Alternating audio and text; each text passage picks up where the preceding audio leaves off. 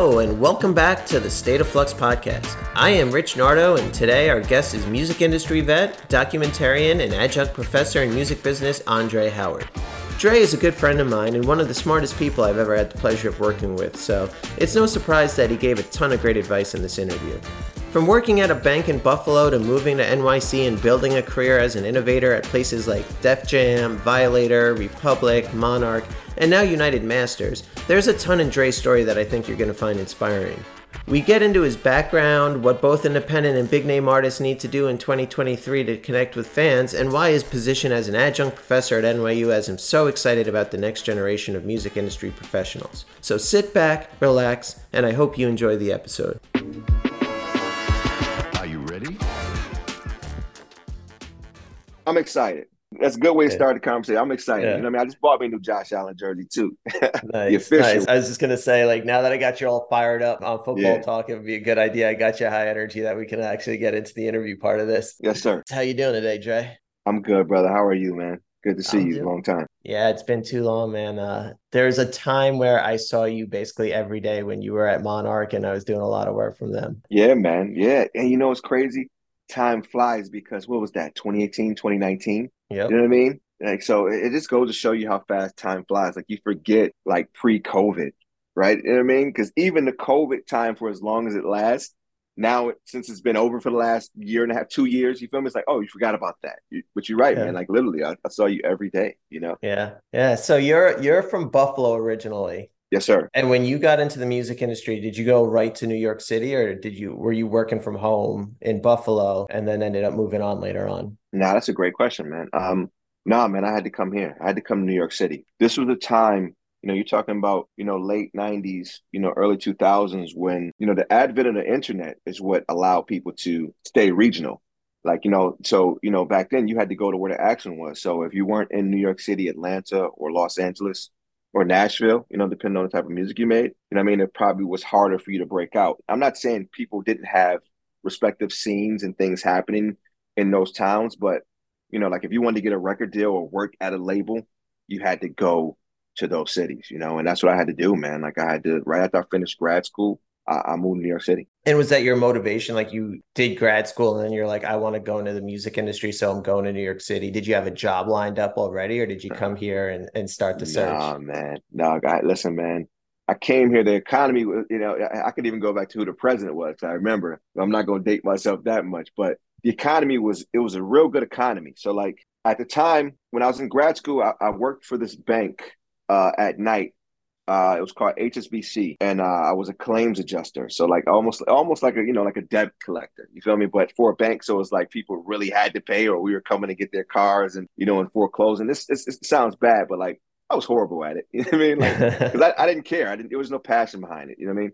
Yeah. But I did that, and I was trying to make. So when I came to New York City to find my apartment, I was trying to transfer to see if I can, do that. I even wanted to be a bank teller, and they wouldn't allow me to transfer. So when I came to New York City, bro, I put my first and last deposit down on an apartment. I had $2,500 to my name, and I just had to beat the streets, man. Beat the pavement to find something, And Def Jam was your first job, right? Yes, sir. Yes, sir. So Def Jam was my first industry job, man. I got lucky. I was interning at a recording studio. So again, just going back to the job, I was working for this company called Visiting Nurse Services in New York during the day, and I was I was working with getting Medicaid for older people. I was a private insurance company. And then at night, I was interning at this recording studio called Chung King Studios, which is ironically enough a block away from where the old Monarch offices used to be. It was right on Varick. And, I don't know what John King is doing now, and even is he alive, but he was crazy as cat shit. But, he's a good dude. But so I was interning there at night, man, from 6 to midnight and working a 9 to 5. And I would meet so many different people. Even in there, I worked on some great projects, man, from Most Def, Black on Both Sides. I worked on this video game with David Bowie. You know what I mean? And Jam Master Jay, rest in peace to, him. I saw Old Dirty Bastard, rip a LL Cool J. Mama said, knock you off, plaque off the wall and piss on it. A lot of crazy stuff. But I met this A&R at Def Jam, man. A guy by the name of JoJo Brim, who I'm still cool with to this day. And he gave me his number. And little did he know, that's the the worst thing he could have did, man, because I call this cat every day, bro. for like a month every day. And I would leave the same generic message. Like, hey, this is Andre Howard, trying to get in touch with you. Hey, this is Andre Howard, like, and when he finally got back to him, he was like, damn, man, like you blew me up. You feel me? Like you blowing my phone up. He's like, but you know what? I appreciate it because you call every day like it was a new day. And to me, it was because it wasn't personal. It wasn't like I'm calling you Rich, like, Rich, man, why you ain't hitting me back? You feel me? Like, Rich, get back to me. You know what I mean? So it was, to me, it was just like every day was a new day. I was just trying to get some time, some FaceTime with them. So when I met with them, he was like, listen, man, my team is full, but we had a new A&R who just started, and he might need some help. So he introduced me to a gentleman by the name of Jaha Johnson, and I started being his assistant that day. And I assisted him for like 3 months, and within 3 months, I had my own office. You know what I mean? I was an A&R manager up there. You feel me? So like, yeah. I was working with like Redman and Method Man, and and all types of stuff. It was crazy, man. And again, coming from Buffalo, New York, Def Jam will always be the Motown of hip hop. You know what I mean? Because it's just so seminal as a label and for what it did for hip hop. With this being the 50th anniversary of hip hop, I got my T-shirt on. Ironically enough, I didn't do that on purpose, but I just have it on. But like, when you talk, obviously it's been labels who started in different places, but Def Jam is the nucleus. You know what I mean? Like Russell Simmons, I got to give him his kudos. He has a lot of other issues that happen, that's going on in his life right now. But as an executive, and as a talent scout, you know what I mean? Like he's the grandfather, he's the godfather of this hip hop shit, man. Like, and then you think about the artists who come from there, Beastie Boys, LL Cool J, Public Enemy. You know what I mean? Like, and then it goes into Method Man and Redman, and then Jay-Z and Ja Rule and DMX, you know what I mean? So like, and Ludacris. So like, you're talking about a label that to this day is still going, and just brand wise, it's almost like McDonald's, you know what I mean, or Levi's. When you see that DJ or you see that vinyl with the needle, you just know it's Def Jam. So yeah, I started there, man. It was great. And then you worked at a lot of other bigger places. We mentioned Monarch, you won. You were at Violator for a while, Family Tree. And one reason I always loved working with you was because you are very much one, you're like, all right, here's the plan. We got to get this done. But you're very innovative. And reading through your bio, there's a bunch of stuff that I didn't even know about, stuff that you were kind of like spearheaded. So one of my questions is, when you're working at those big companies like that, there's always a lot of red tape. So how did you, as a young music industry person, when you had these great ideas, like how were you able to push through so many innovative ideas and get around all that? One, thank you for that. But two, I'd be remiss to not say working alongside people like yourself, right? So you get people to, one, see and buy into the vision, whatever that may be. And then more importantly than that, man, I would say, man, it kind of goes back to how I got at JoJo Brim at Def Jam. Like, I'm just relentless, man. You feel me? Like I just have this unbridled passion for music, you know what I mean, in the industry. You know what I mean? So like I'm a student of it. The reason why I even moved to New York City, because I was the kid looking at the back of the Tribe Called Quest credits and seeing who is Bob Power, where's Fire Engine Studios, like where's Green Street Studios, like who is this engineer? Like you know what I mean? Like I knew who Q-Tip and and Ali and Fife was, but like who mixed this album? You know what I mean? Who produced this and how was it recorded? So you know what I mean? Like I just was relentless in that regard, man. And also too, as a creative, I don't get too attached to an idea, right? Like, because once it comes out, it becomes a community idea, especially once everyone starts building onto it. And you want your credit. Like again, everyone wants their credit, especially if something blows up, right? Like you don't want to be the guy sit at the bar one day, like, it's my idea. I came up with PayPal, right? And you have nothing to show for it. But at the same time, man, I just realized, man, I got 1,000 of them. So like I've never been covetous with an idea, because you know what? Having an idea is one thing, executing is a whole other different thing. And so I don't know if it's like ego or hubris to think, you know what, they're not going to be able to execute it without me anyway. You know what I mean? So like that's just always been my outlook on things and just my, the way I proceed with things, So, and if I strongly believe in something, man, I'm just going to push for it. I'm just going to go to bat for it. I'm going to swing. I'm going to swing. I'm going to swing. That's actually another great question. So I'm assuming for every one of those big ideas that hit, there was probably a handful that didn't hit or that got, killed on the vine, never got to see the light of day. So when you really believe in a certain idea, do you really just kind of like hone in on that idea and you're like, this is the one, we got to go with this? Or are you always just like throwing 1,000 things at the wall and waiting for that one thing to stick and take a bunch of your attention? If I feel really, really good about it, and it depends on the position that you are in. So if I don't have the power to execute it, meaning I can't green light it, then I have to find someone who can help me green light it. So then it becomes our idea. You sell them on the fact of becoming our idea, because one thing about this business, a lot of ideas die because if it's not that person's idea, they're not going to want to execute it. You get what I'm saying? Like, that's where ego comes in with what we do. Like, again, just learning from Def Jam, it was a slogan that, that they used to say, the play don't care who makes it. You get what I'm saying? Like, it does, like, if you're going to make the play, like, it doesn't matter who made the play, as long as we get it done, right? But again, people say that, but then sometimes ego kicks in and like, well, that was my idea and it wouldn't happen. But you know what I mean? So you have to kind of bring someone in and share it on the fact, okay, this is your idea, but this is how we should do it.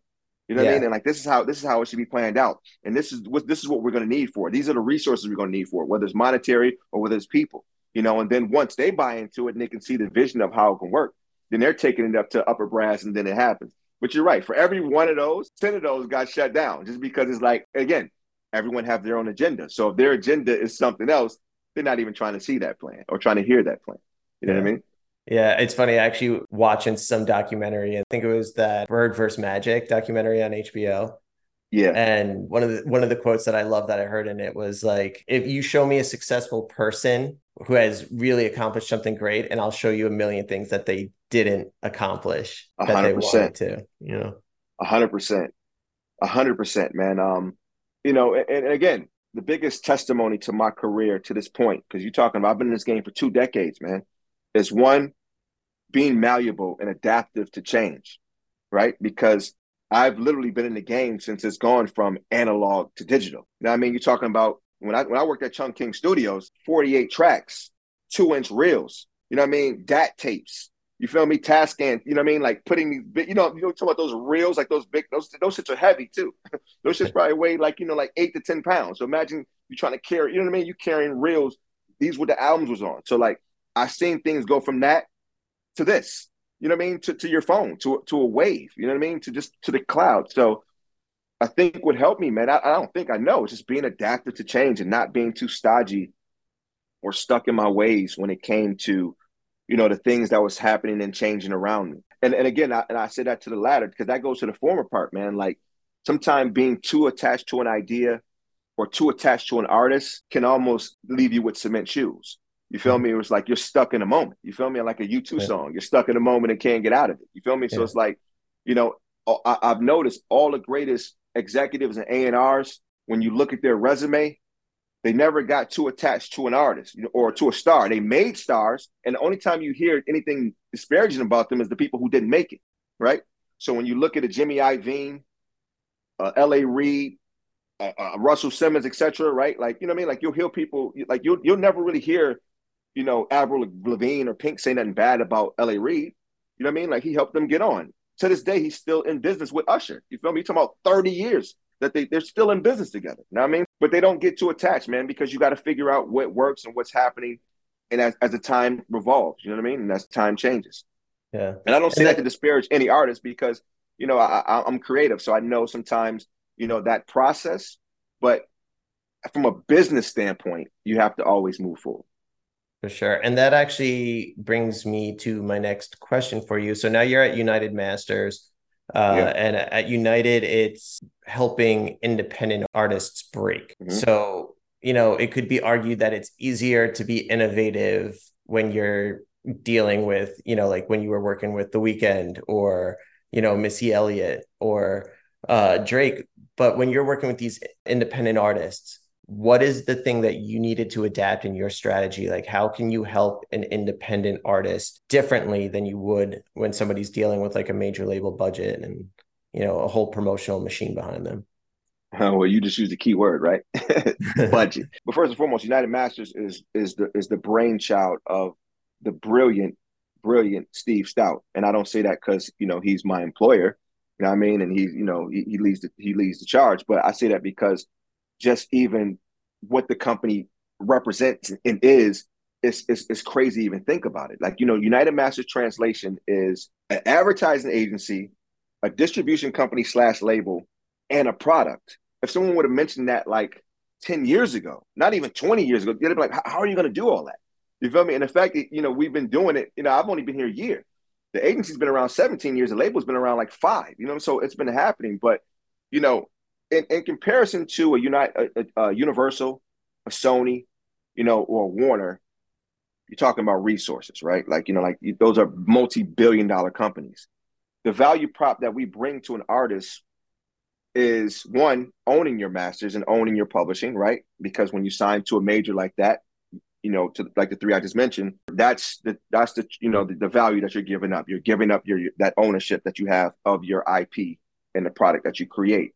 What I would tell artists, or I think the way we help artists nowadays is to get them to understand, to win where you are, right? And that's my saying. Like, I like to win where I am, because the beautiful thing about today is that you don't need a middleman. You can make a song on Monday, upload it, and it can be out on Friday. Is that optimal? No, because there still has to be marketing and promoting behind it, right? Because how are you going to cut through the 100,000 songs that are uploaded to these digital streaming providers daily? Because literally there's 100,000 songs that go up on Spotify every day. So now you got to think of it from a standpoint of, okay, I'm independent, but I'm competing with Travis Scott, Drake, Adele, Beyonce, and Taylor Swift for attention. So how do I carve out my niche? And I think the best way to help them understand is, man, listen, if you don't have resources, then you need to double and triple down on the freemium opportunities for you, right? And that's the conversation that's where it gets uncomfortable for artists, because that comes to social, and that comes to marketing, right? And that comes to digital. And sometimes that's not second nature for artists, right? Like, I call it the peanut butter no jelly theory, where it's like some artists may have all the social capital, right? But the music doesn't connect. Or they have great music, but there's no social currency to be able to bring that through and build an audience. So from an independent standpoint, it's always audience building first, because music is subjective nowadays, man. People can it's a lot of bad music out there. I'm not going to name any artists, you know what I mean? But again, and this is not me being the old guy or the old head, because I don't even look at it like that. Like, I do my job. Like, I know what I like. I have my taste. We work with some great artists. We just put out a Brent Faiyaz track today called Moment of Your Life featuring Coco Jones. I got to do that plug. And Brent Faiyaz is a huge R&B star, right? And he's on the precipice of becoming a superstar. And then we also have a great rapper that we've developed and built up from the ground up, a rapper by the name of Big X the Plug out of Dallas, Texas, right? And he has this record called Texas, and that record just went gold. You know what I mean? So these are the different value props, but just getting them to understand, I'm not talking about them too, but just artists in general, man. Like, you have to market, like, there has to be a story. Like, what is the thread that people can pull on to connect with you? You know what I mean? To see themselves in your art. Yeah. You know what I mean? And some artists do it really, really well. And more importantly, and I'll say this, before we move on, today's artists, it doesn't benefit you to try to be mysterious. Like, you don't have that. You don't have that, you don't have that leadway. You feel me? You can't do the Frank Ocean thing. Yeah. You know what I mean? Like, only Frank Ocean can do the Frank Ocean thing, right? Yeah. And even him at this point, somebody may deem him as a legacy act, right? Because Frank Ocean's been in the game over 10 years. His audience is waiting with bated breath for him to drop music. But like, when you have artists who are, constantly dropping content, the fan is just going to find somewhere else to engage. So that's how you got to figure it out. Yeah, I actually was talking about this with my friend Jesse a couple of episodes ago. Now, if you're an artist, you can't necessarily just be like, well, I'm an artist, I'm not doing anything else for my career. It's like, in 2023, you have to have an understanding of the business, you have to have a marketing understanding, and you have to figure out how that fits your brand and your story.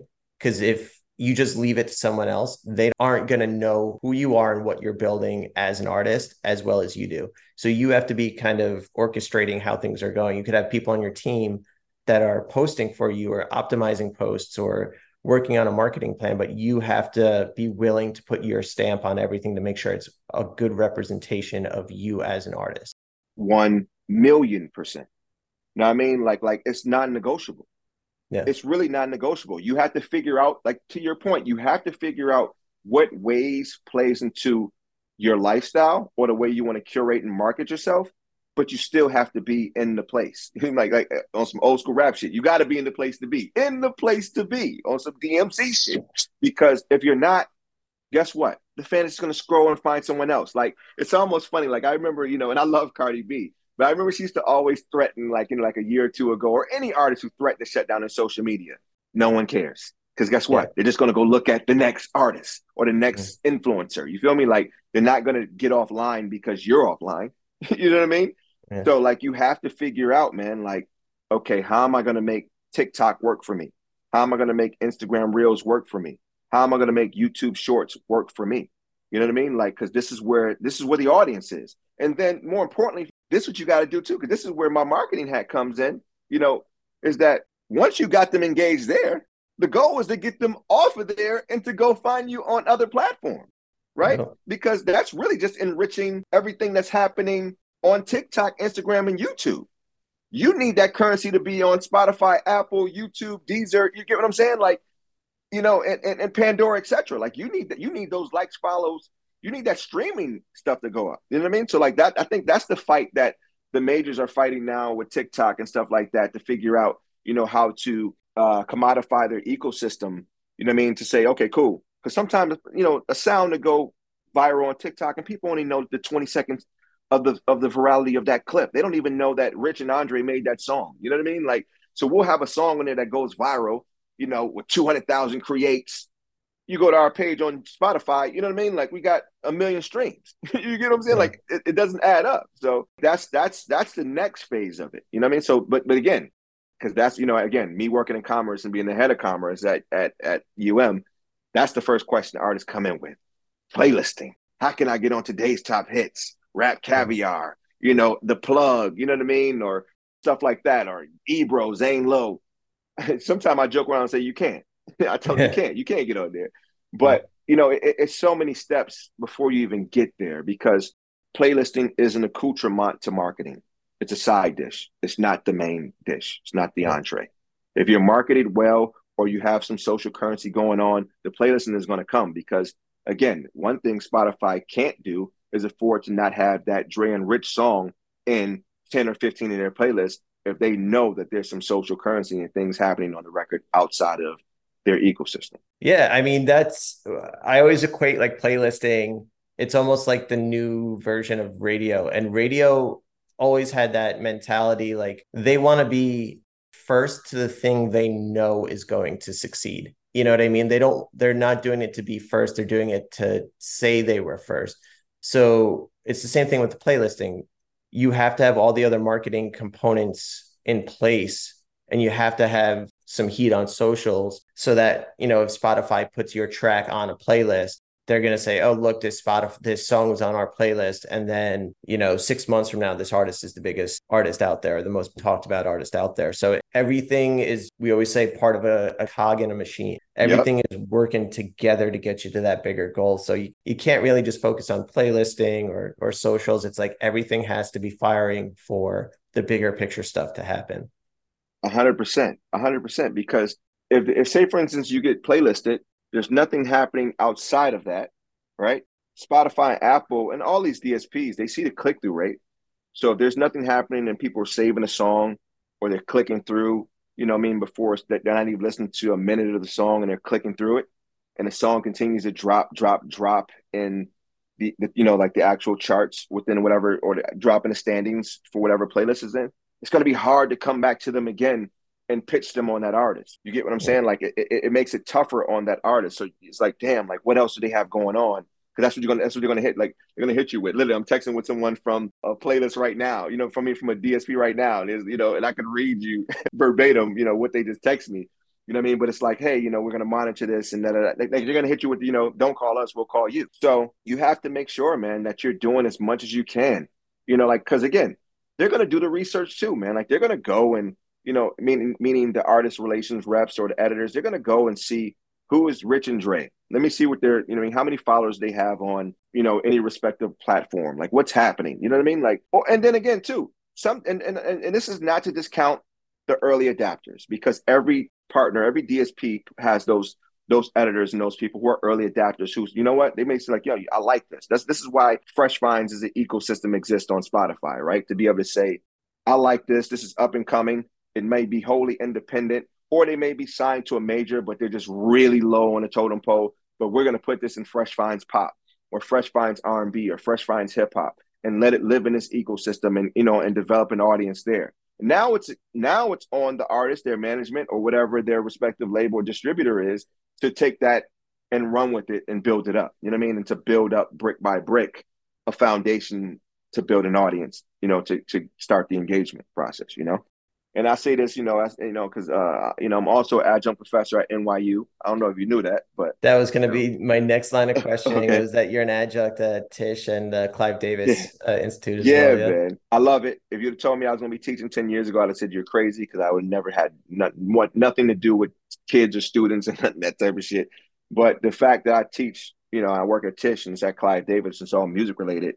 It feels like how I'm talking to you right now. Like it's just conversational the way I kind of instruct. But even when I'm dealing with them, and it's been some artists who come through the program, man, like Blue the Tiger and Maggie Rogers and you know what I mean, and Fletcher and stuff like this. But I'm not talking about them in general, but when I'm talking to artists in time, because they're students, but they are artists, right? And nothing drives me more crazy when I go to their profile. I'm like, dude, you got 6 posts up, man. What do you want me to do with that? Oh, I archive everything. Okay, like that's not helping someone who's actually interested in following you. You get what I'm saying? Because you may get the layman's who are going to follow you because they saw something, they heard something, and now they're following. But they're not going to be active or super engaged because you're not giving them enough to be engaged in. So they're going to continue to go look at the new school blogs and the new school, media, right? Because new school media is what? Say Cheese, No Jumper, Shade Room, Spiritual Word, Rap. All, IG, those pages are the new Complex and Pitchfork. Even though Complex and Pitchfork exist in those mediums, I guarantee you the engagement on No Jumper is probably 50 times higher. You know what I mean? Yeah. So like, they're just going to go there. They're going to go to New Branches, you know what I mean? Saving Connie, you know what I mean? Like all these indie pages and just to find out who, to almost tell them what's next. What should I be listening to? So if they're following you and they're engaging in you, engage back, man. Like I tell artists all the time, take an hour out of your week, you know what I mean? To literally just go on your DMs and go on your comments and just reply and ask people what they're doing. That goes a long way. Dog, do you know if I would have had this when I was a kid, growing up, had Instagram, and I can go on an LL Cool J page and he replied back to me, do you know that would have made me, I would have went crazy. You know what I mean? I would have went crazy. Like, yo, LL Cool J just said, what's up? You know what I mean? Now, I'm dating myself, but I'm showing you, the titans of industry. You feel me? And you can even with Eminem, but again, some artists, they surpass that level that they don't have to do it. M has social media. Jay-Z doesn't. You know what I mean? Yeah. So if you're not using social media as an artist, like even as a bigger artist, you're missing an opportunity to make fans that like your music like you more. You know what I mean? Yes. It's that you get that personal engagement towards a person. Then it's like, oh man, so-and-so responded to me. That's so cool. I like them that much more, Exactly. In a time when artists become pretty disposable because there's a million things out at any given time. Like that's the type of stuff that's going to stick with somebody, that's going to make them want to check out your next song. It's layman's, right? Well, you think it's layman's. Me and you talking about it. We work in the industry, so we thinking in A, B, C, D steps, right? You got to remember, artists think A, B, D, F, G, back to B. So they're all over the place, right? And so it's our jobs to help them understand that. But you're right. That's how you create engagement, by engaging. You feel me? Like you're part of the equation now. Like, like again, there's no passive engagement nowadays, man. Like if The Weeknd and Drake and Snoop Dogg and Ariana Grande and Selena Gomez, if they can post, you know what I mean? Like, who are you to think you don't have to post? You know what I mean? Like Drake is constantly and Drake, again, people say what they want about Drake. Drake is the biggest star in the world. You know what I mean? Like, straight up and down. Like it's who is only 2 other names you might can throw in front of them. That's Beyonce and Taylor Swift. The 2 big things that I wanted to ask you about with teaching are, one, what are the things that you pick up on this next generation of music industry people? What is different about this next generation than people that you have seen come up through the years that are more like yours or my generation? You could keep it positive if you want. I know you don't want to bash your students, but it's like, what are the things that you're like, well, this is the way these people think, and it could change the way the music industry is? Listen, first and foremost, they're brilliant, right? and I say that with all due respect to the students that I work with. They're brilliant. I see so much of myself in all of them, no matter what walk of life they come from. Because some of them come from a couple dollars. You know what I mean? Some of them come from some privilege. You feel me? And some of them come from, walks of like myself and yourself. You know what I mean? They probably just come from, like, middle class, working class families. But they're smart, man. And one thing I love about this generation, unlike mine, is that they're inclusive. So like me, I got into like I'm an '80s baby through and through, right? So I grew up on the three-headed Hydra of Prince, Madonna, and Mike, right? I grew up on MTV, so what I mean. I always loved the Police, you feel me? And I would like Moody Blues or Dire Straits and all that type of shit just because I'd seen it. But like I didn't learn about some of classic stuff until I went to college, right? Like that's when I got into Zeppelin, the Beatles, the Doors, you feel me? Like one thing I love about this generation, man, is that they'll have the same affinity for Playboy Cardi, Olivia Rodrigo, Taylor Swift, and Tame Impala. Like to them, it's just like, and they'll all go to these shows. You feel me? Where like me, I was a hip hop kid at their age. You feel me? So like, if it wasn't LL, Run, the Beastie Boys, you feel me? Like Wu-Tang or something like that. You know what I mean? Like I was like, I may have liked the stuff I talked about in the '80s, but I'm like, I ain't going to no damn. You know what I mean? I ain't going to see none of this shit. So I really love that about them because that plays well in their collaboration and how they create, right? Like it's a lot of cross collaboration that I see with the students at Tisch and how they work together, man. Like, and I always tell them that, like, network this way, like, as opposed to trying to networking, vertically, network horizontal, because, like, that's where you're going to find your next Timberland. You feel me? Like, and I mean that to say, like, Missy and Timberland, how, like, like they came up together. You feel me? Like, that's how you may find Chad and Pharrell, you know what I mean? Like your next production duo, because he may be right in class with you or she may be right in class with you. That's another thing. So many fire, dope as female producers, songwriters, and artists. You know what I mean? Like that was not to say like it haven't been around, but you see so much more of it. And I mean, I see it's so much prevalent now to see a female engineer, you know what I mean, and producer. You feel me? Like doing it and doing it, you know what I mean, and making dope tracks and and great songs. So like I love that. You know what I mean? Yeah. I mean, listen, they do have shortcomings is the wrong word because I think sometimes the inundation and it's almost they have so much access that sometimes they don't know where to start. You know what I mean? Like it's like, it's almost like I use it's like a double dutch. You know what I mean? Like I don't know if like double dutch in the hood when girls double dutch, like they don't know where to jump in. Whereas like our generation was like, I'm gonna start here. You know what I mean? Yeah. I'm just gonna call this cat. I'm gonna email this person. You feel me? Sometimes I don't think they have that same gumption or that tenacity when it comes to these type of things. You know what I mean? Or they can get lost in their head. You know what I mean? It's like some Kid Cudi, like trapped in their own mind type stuff. But at the core, you know what I mean? Like it's just different. You know what I mean? Like because they'll take that information, the fact what they do have, and they'll just figure out a way to do it on their own. Because again, I told you I moved to New York City. I worked in a recording studio. Nowadays, these kids, their laptop is their recording studio. They'll invest in some headphones and a decent mic and a program. You feel me? Whether it's FL Studios or Pro Tools or, et cetera. Like they'll do everything in-house. So that just gives them their own, way to create and kind of their own trial and error. They're learning by doing. But then then it's my job as not just a professor, but also as an executive creative is to understand, one, put it out. Don't sit on it because, they'll sit on it, man. You know what I mean? Like they'll share it with me because they trust in me. Like, yo, what do you think about this? And I get these emails constantly. What do you think? Like, and some of these kids are sitting on brilliant music. Like, I got to use one kid, for example, and not just because who his dad is. But like he was in my class this summer, right? Kid named Jackson Lowe. His dad is Zane Lowe. I didn't know this until later. He sent me his music. Yo, I'm like, yo, what are you doing? Like, what are you doing? Like, what are you trying to do with this? Like, put this shit out, man. Like, it was so dope. Like, you can hear his influences. You can hear like Frank Ocean is all in his DNA, right?